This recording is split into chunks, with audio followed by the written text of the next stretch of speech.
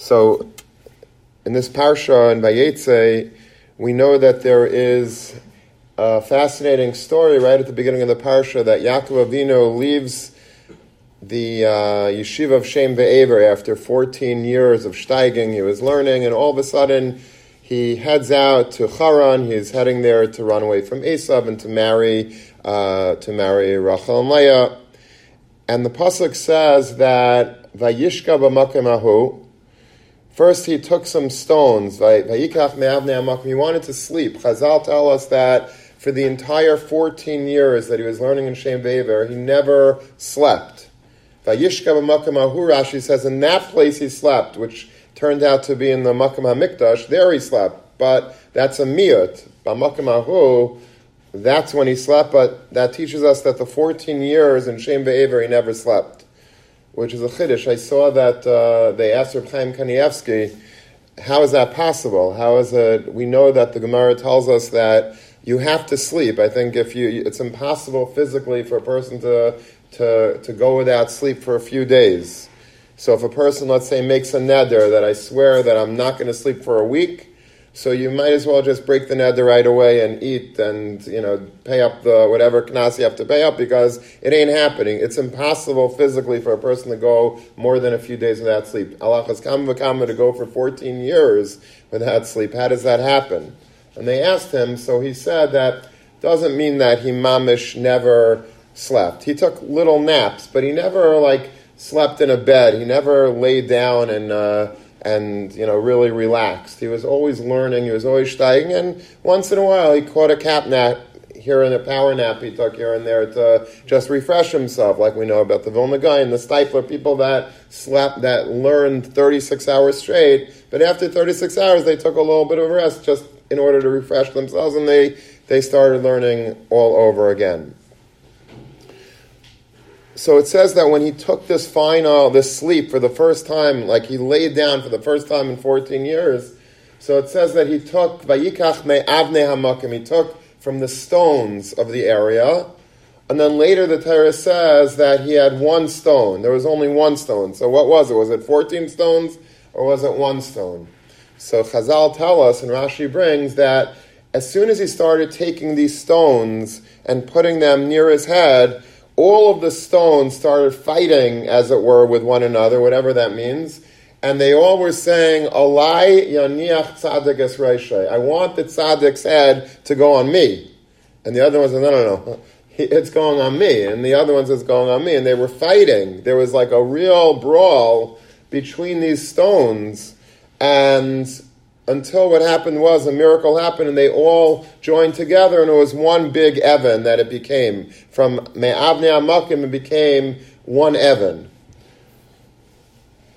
And that's when he slept, and he had tremendous dreams about a ladder that went up, and there were angels going up and down the ladder, and Hashem gives him tremendous brachas. And that's basically the end of the parsha. The question that arises is, what is going on exactly with these rocks? We know that in the world there's different types of categories of beings. So what's the lowest form of being? Inanimate objects, right? What do we call that in Lashon HaKodesh? Anyone know? What? Domim, very good. There's domim. Domim means inanimate objects. So if you have a stender, you have a rock, you have a computer, these are all things that have there's nothing to them. They don't walk, they don't talk, they don't live, they don't breathe, they're just dead. But they exist. That's them. That's the lowest form of life. And then as you go higher on the totem pole, there's something called sameach, which means vegetation. You have grass, flowers, trees, fruits. Those are things that you can't say they're domim. They're not dead. They're not inanimate. They have some life to them. They're growing, they're moving, but they're not really, they're also a step higher than a domim. And then after that, we go higher, we go to the madrega of what? Chai. Chai means things that are alive. Animals are alive, dogs, cats, cows. And then they're moving. They have an neshaman of some sort, Adam. And then there is something called a medaber. That's on top of all of them. That's man. Man is is chai, but he's really a medaber. He has intelligent speech, it's called.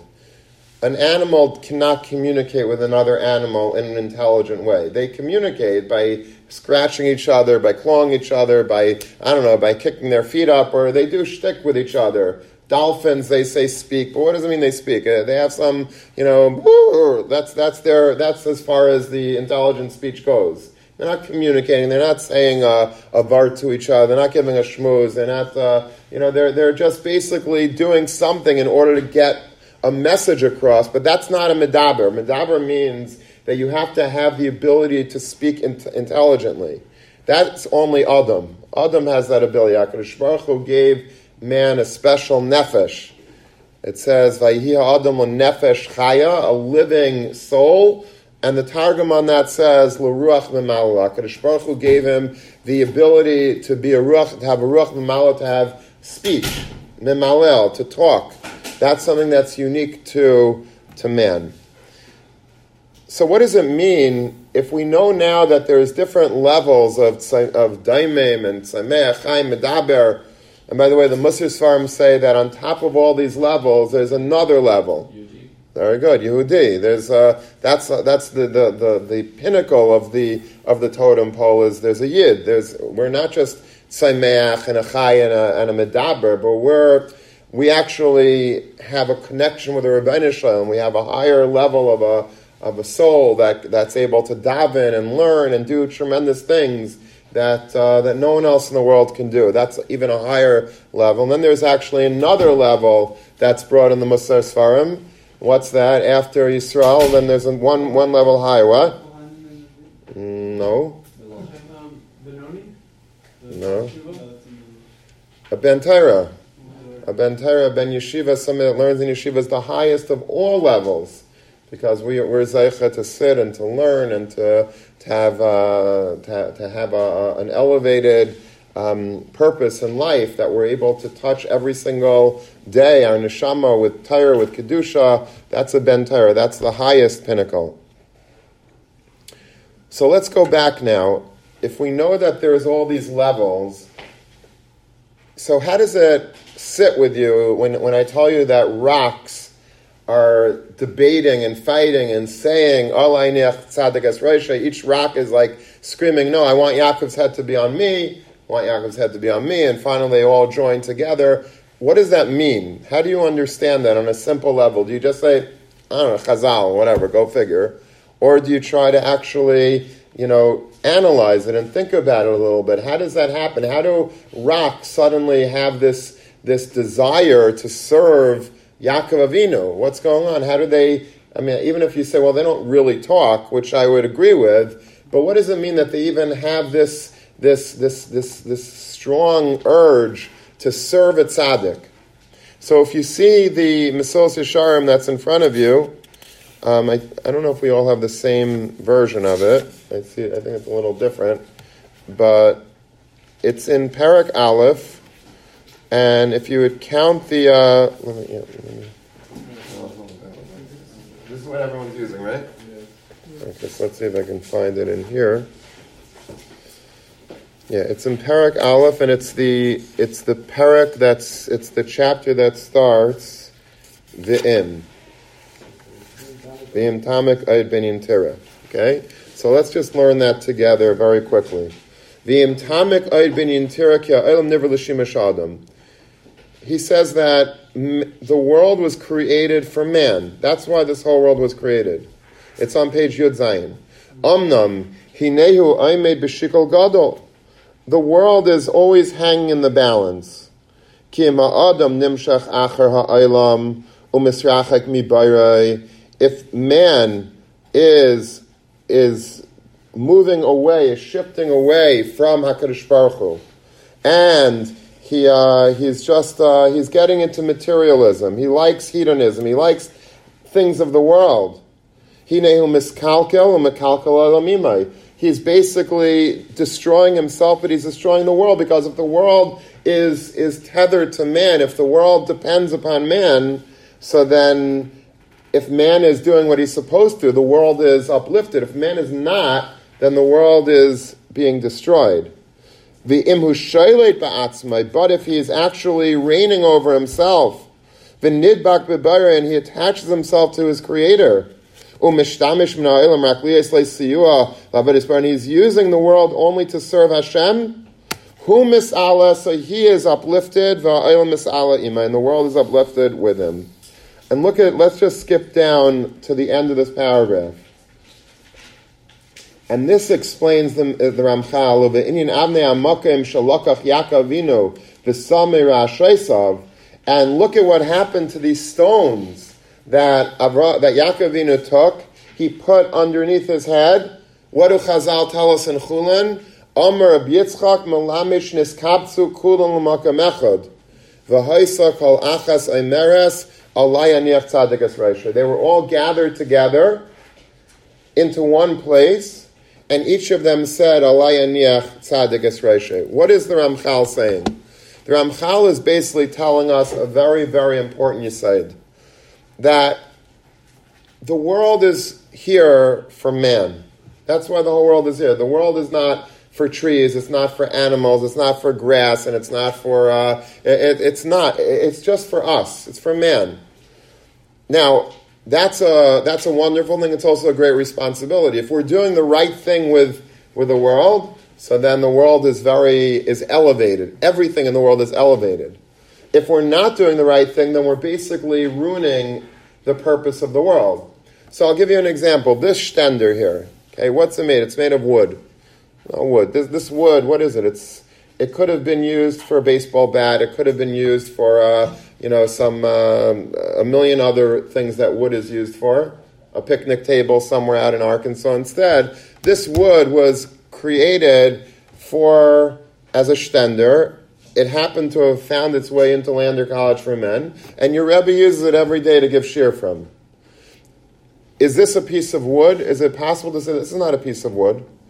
This is a daimim, but in a way, it was raised, it was upgraded tremendously by the fact that it's being used for a purpose that's holy. So this stender is not, you can't look at it as a stender, you look at it as something that's Kodesh Kadashim, because it's used to learn Torah.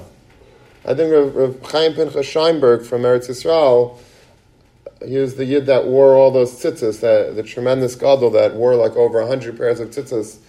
It's funny, he was very skinny, he was a very frail old man, but when you see him, he looks like he looks like he's huge, because he's wearing all of, he's really a very skinny, like gadol, but he looked very big because of the tzitzis. So Reb Chaim Pinchas Scheinberg used to say that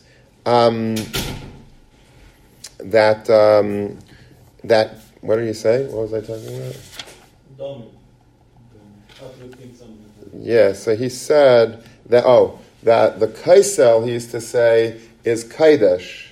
It's kaidesh, it's holy. The kaisel and maravi, holy. The stender that we learn from, in Eretz Yisrael, everybody learn. They don't learn on tables like we do. They learn by stenders. So the stender is kaidesh kadashim. The stender itself is on a higher level than the kaisel even, because it's holy of holies. It's used for Torah. What do you mean it's holy of holies? It's a piece of wood with some metal on it. How is that holy of holies? The answer is that when you use things in this world for holy purposes, even if it's a domain, suddenly that domain becomes like the most important thing in the universe, because it was elevated through its purpose of serving the Adam Hashalim. The Mesilas Yesharim is saying that those stones that Yaakov Avinu took, and all of a sudden they were fighting. What were they? They were fighting Alay Aniach Tzadik Es Reisha, because much like the stender, they wanted to serve. They all were desperate to serve a tzaddik. Everything in the world is desperate to serve tzaddikim, to serve Talmidei Chachamim. Even the daimim, because a daimim understands that I was here for man, I'm here for the Adam Hashalim. I was created, the whole world was created for Torah and for Klal Yisrael and for purposes that are high and exalted. And so that's what it means. There was a struggle between the rocks. Who should serve the Adam Hashem? Who should serve Yaakov Avinu? And because of that, the stones themselves became holy because they had a mission to serve Yaakov Avinu. I want to tell you a story that happened to me, so I know it's sort of true. So the story goes like this. My father, Olav Shalom, was a collector of Judaica. He loved collecting like letters of Gedalim and anything that he could that were especially family heirlooms. Like if he could find a sefer that was owned by our great grandfather who was a big rav in Germany, or anything that was like that, he would like buy it at auctions, or he would do anything that he could to try to get more stuff into his collection. And I was sort of bitten by that bug also. It's a taiva that people have sometimes. Sometimes it can go to extremes. Like people will, collect every single, baseball card ever, or they'll want to, the U.S. Constitution. I was just seeing there was a woman who collects constitutions of the United States of America, and every state in the Union has their own state constitution, and she collected every one of them. She put them all up on auction. I don't know if it was sold yet or is about to be sold, but it's something that people do. People collect. Sometimes people collect certain types of Batman memorabilia, or concert memorabilia, or whatever it is that Pokemon cards. So there's a whole section of collecting called Judaica. I actually wrote a book on it for Art School called Great Jewish Treasures, and basically it's a book of about 150, 200 different artifacts in full color, like a big book, and every gadol has, I tried to find a special thing that, with a story behind it, and put a picture of the actual chayfetz, of the actual item, and showed how important these items are. And there's importance to these items because if they were owned by a gadol, that means that they were invested in a special kedusha. That's what we're talking about today. The stone. Imagine if I could pull out of my pocket a stone that Yaakov Avinu slept on, you probably, or you should be, very impressed by that. Now, if you're a skeptic, you say, who cares? It's just a rock. Like, what's the big deal? But if you understand that what the Mesos Yesharim is saying is so true, that everything that is used, even daimems that are used in the service of a tzaddik, becomes elevated, they become kaidesh and kaidesh kadashim, so then you would be impressed by the rock in my pocket that I could show you. What's the starting bit? Of the rock? We'll get to it. Yeah, you brought money? You do the writing. Okay. So, when I was in Kol Torah, which is the yeshiva in Yerushalayim, a very big yeshiva, it's primarily Israelis, but we had a few Americans there also. And the Rosh Yeshiva was Reb Shlomo Zalman Auerbach, who was the Paisek Hadar, tremendous gadol, a tzaddik, everything. And I was completely enamored by him. Whatever he did, wherever he went, I was like following him. Like I just thought he was like, he hung the moon. He was like, he did everything. He was the greatest Rosh Yeshiva of his time, and he was the greatest tzaddik of his time, and he was the greatest paisik of his time, and he was just amazing. So I was in his shir, and before I got to his shir, I had a very good friend who was in his shir before me, and my friend had a job, and I'm telling you about this because I inherited that job when I came to the shir. What was the job? The job was that Reb Shlomo Zalman would come into shir with his Gemara and a little notebook that he kept his chidushim in. And at the end of shir, when shir was over, so my friend would go over to him and take his shir notes, his little notebook with the notes of a shir in it. Reb Shlomo Zalman would put his hands in his pocket and give him his keys to the office. My friend would take the keys and the notebook, run to the other side of the building, open his office door, put the machberet on the desk, and then he would take his hat. Reb Shlomo Zalman was a Yerushalmi Yid, so he had that, the beaver hat, the flat velvet hat, that a lot of people in Yerushalayim wear. And he would take it and he would run back to catch Reb Shlomo Zalman as he was walking to the Beis Medrash for Mincha, so he could wear the hat by Mincha, without having to make a detour in the office, and gave him back his keys. And that was the daily ritual. Just agav, the story goes with my friend that one day Reb Shlomo Zalman put his hand in his pocket after shir to look for the keys, and he couldn't find them. And he was getting a little agitated because it wasn't just the office key that was on there, it was his house key. And so my friend says, don't worry, I'm going to, I think Mistama, the Rosh Yeshiva, maybe left it in the office. Let me go and see, maybe the keys are in the office. So Reb Shlomo Zalman said, okay. So he ran to the office, and he looked all over. He looked on the desk. It wasn't on the desk. He looked on his chair. It wasn't on his chair. It wasn't wherever he was looking. And then he saw that Reb Shlomo Zalman's coat, his overcoat, was hanging on like a coat rack. So he says he probably left his keys in his coat pocket. So he put his hand in the coat pocket, and sure enough, the keys were there. So happy. He flew down. He got the hat, he flew down to the Rosh Yeshiva, he like slid on the marble floor, like right in front of him, and then he says, I found it. He said, what, you found the keys? He says, yes, I found the keys. And the Rosh Yeshiva was so happy, he was like smiling. So the Rosh Yeshiva said, where were they? Where'd you find them? He says, was it on the table? Was it on the desk? He says, no. He says, was it on the chair? No. Was it on the floor?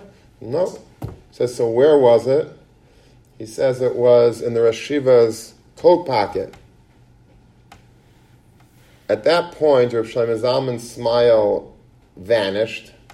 He turned beet red, and he said to my friend, my poor friend Nebuch, he says, let me understand, what did you do? He says, go over this. He says, yeah, I got the Rosh Yeshiva's keys. It was in the coat pocket. He says, one second, you took your hand and you put your hand into my coat pocket? He says, yeah, and that's where the keys, and he says, no.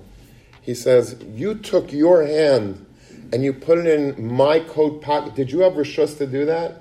Did I give you permission to go into my personal stuff? And my friend told me, he said, if I had a shovel and if the floor wasn't marble, I would have dug my own grave. I felt so bad that he said, and when your hand was in my coat pocket, did you take my wallet also? The Rosh Yeshiva was teaching him a lesson that you don't go into other people's stuff. And it sounds like a very harsh lesson that he taught, and you shouldn't. And sometimes people say, don't ever say that story again. It's not Rav Shlomo Zalman, it's not Bakavidik. I think the opposite. I think that it's a beautiful story because he was trying to teach him a lesson. You don't put your hand in somebody else's stuff. And by extension, we shouldn't ever go into people's medicine cabinets, ever go into people's lockers, ever go into people's drawers, go into people's knapsacks, look through people's wallets. You don't do it. It's just something you don't do. That's my space.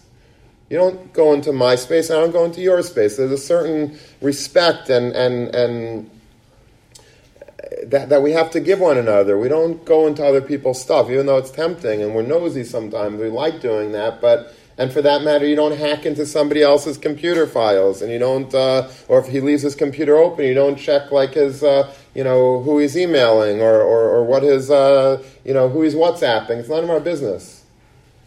But that was an application of what my friend was makabel from Reb Shlomo Zalman. Now, when it was my turn to take over this job, after my friend had left Shir, now it was my turn.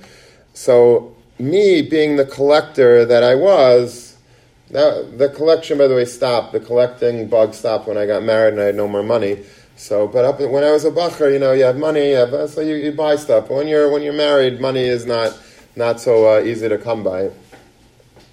So I went to, so every day as I was carrying Reb Shlomo Zalman's hat back to him for mincha, I always had like my eye on that hat.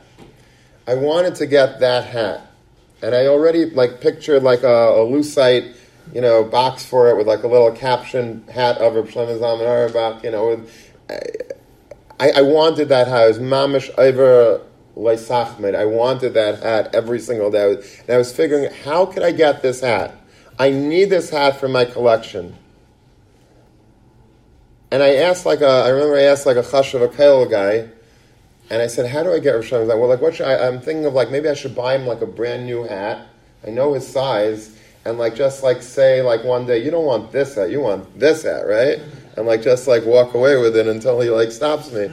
But so I asked the Kollel guy. So the Kollel guy said to me, he says, "Let me give you an eitzah. Come here, I'll tell you." He said, "Yeah." He says, instead of trying to get what's on top of Reb Shlomo Zalman's head, why don't you try to get what's inside of his head? I mean, try instead of going after this physical hat, try to get his chachma. Try to get, I said, all right, not nice, but really, how do I get his hat? So in the end of the day, every day went by, and I wanted that hat, and I didn't know what to do, and in the end, I just basically resigned myself to the reality that it's the Rosh Yeshiva's hat, it's not my hat, and he's allowed to have his hat, and it's not mine.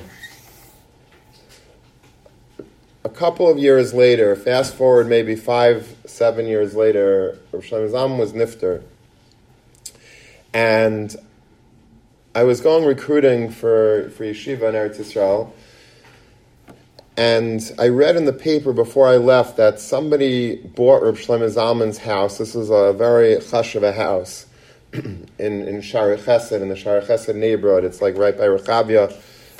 It was a house that Reb Shlomo Zalman lived in, I think, 50, 60 years. He had shalom bayis with his wife in that house, tremendous, famous marriage that they had. Reb Shlomo Zalman, when he died, or when his wife died, he gave a eulogy about her, and he said that normally the minhag is to ask mechila from the person that was nifter. He says, but in this case, I don't have to, because I never did anything wrong to her in the over 50 years we were married, and she never did anything wrong to me, and there's no rule. We lived our life by the Shulchan Aruch. We don't have to ask each other mechila. That was famous. When he said that, everybody was the whole world went haywire, because who could say that? Who? And I could say it, but nobody would believe it. But Reb Shlomo Zalman actually said it, and people believed. How do you do that? Anyway, this house was bought by somebody. The person who bought this house happens to live a few blocks away from here, and I heard that he knocked down the whole house. Knocked down the house, and he was going to build a mini mansion in Sha'arei Chesed, which is not unusual. There's a lot of brand new, beautiful homes being built by very wealthy Americans, Europeans, but it bothered me that how do you knock down Reb Shlomo Zalman's house? It should be like a museum forever, just that people should see that it's possible to live a holy life in this generation, in this day and age. Anyway, it's too late. The guy knocked it down. So I was in a cab going I think I was going to the Kaisel, or to the old city, to speak in yeshiva there, and so on the way from the hotel, we passed by Rechavia. I asked the cab driver if he could just it was late at night, if he could basically just take a little detour for a few minutes, and the meter was running. I want to just pass by the house on Rehov Parish, which is Reb Shlomo Zalman's house. Anyway, sure enough, I get out of the car, there's one street light that's on this, on that, that's illuminating that block. And I go out, the whole house, this beautiful, it wasn't a beautiful house, it was a ramshackle hut, but it was still a holy, it's like a little Beis HaMikdash there, completely knocked to the ground. Raised, and everything, they were preparing it for a new building to be put up. There was one stone that was on the ground of this whole construction site. It was all clean, mamish clean. There was one stone that remained from the house, Reb Shlomo Zalman. And I bent down, I picked it up, and I kept it. I kept Me'avnei HaMakom. That was the Evan that I was able to get from I didn't get the hat, but I got the stone that was the last remnant of this Beis HaMikdash, this Mikdash Ma'at. And in fact, I have the stone. The stone is right here. This is it. And I wrote on it, Mibayis HaKadosh Shel Maran Hagayin of Shlomo Zalman Auerbach Zatzal. This is the stone. Remember I said before that if I would have the stone of Yaakov Avinu, you'd probably be interested. Wow, I'd like to touch that stone. something that's something real. This is the last remnant in the whole world of Reb Shlomo Zalman's Mikdash Ma'at, of his house. I'll let you touch it after if you want it. But this, what? Yeah, so we'll pass it around, but it got to get back to me. And that's the aside that I wanted to convey to you today. This is the lesson that we learned from this week's parsha. That don't ever think that there's daimim and there's chai. Even the most inanimate objects in the world, stones, wood, metal, steel, you think it's nothing. It's only human beings count. The Mesilas Yesharim teaches us that even the most ordinary, seemingly, what's more ordinary than a rock? But they themselves understand inherently that if they're serving tzaddikim, if they're able to be like the Mesilas Yesharim says, if they're able to understand that the whole world is uplifted through a tzaddik, they want to serve the tzaddik. They're upgraded. They're no longer considered a daimon. That rock is not a daimon. That rock is full of life because it was a rock that was zeicha to serve a tzaddik.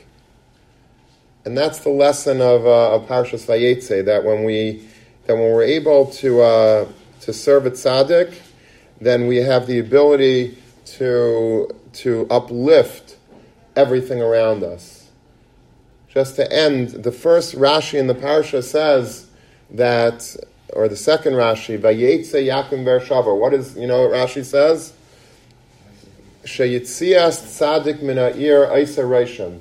When a tzaddik leaves a city, makes a reishim. Because when the tzaddik is in the city, who Haida, who Ziva, who Adara, he's the beauty of the city. And when a tzaddik leaves, that whole city becomes like dead. What does that mean? I think it means the same thing. The whole city, if there's a tzaddik in Queens, so if the tzaddik is in Queens, the whole city, every tree in Queens is different because of the tzaddik. Every street, every stop sign, every traffic light, every mailbox, everything is different because it's serving a tzaddik. When a tzaddik leaves, the whole city becomes downgraded because there's no more tzaddik.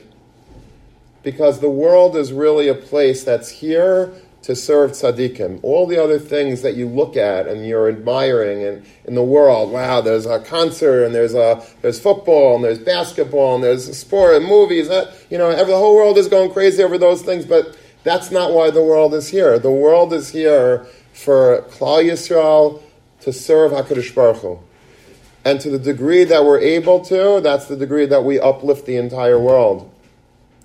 But when we fall in our mission, when we don't do the things that we're supposed to, so the world unfortunately becomes downgraded. The world becomes a place that HaKadosh Baruch Hu's Shechina is not manifest, and that's not what our mission in life is.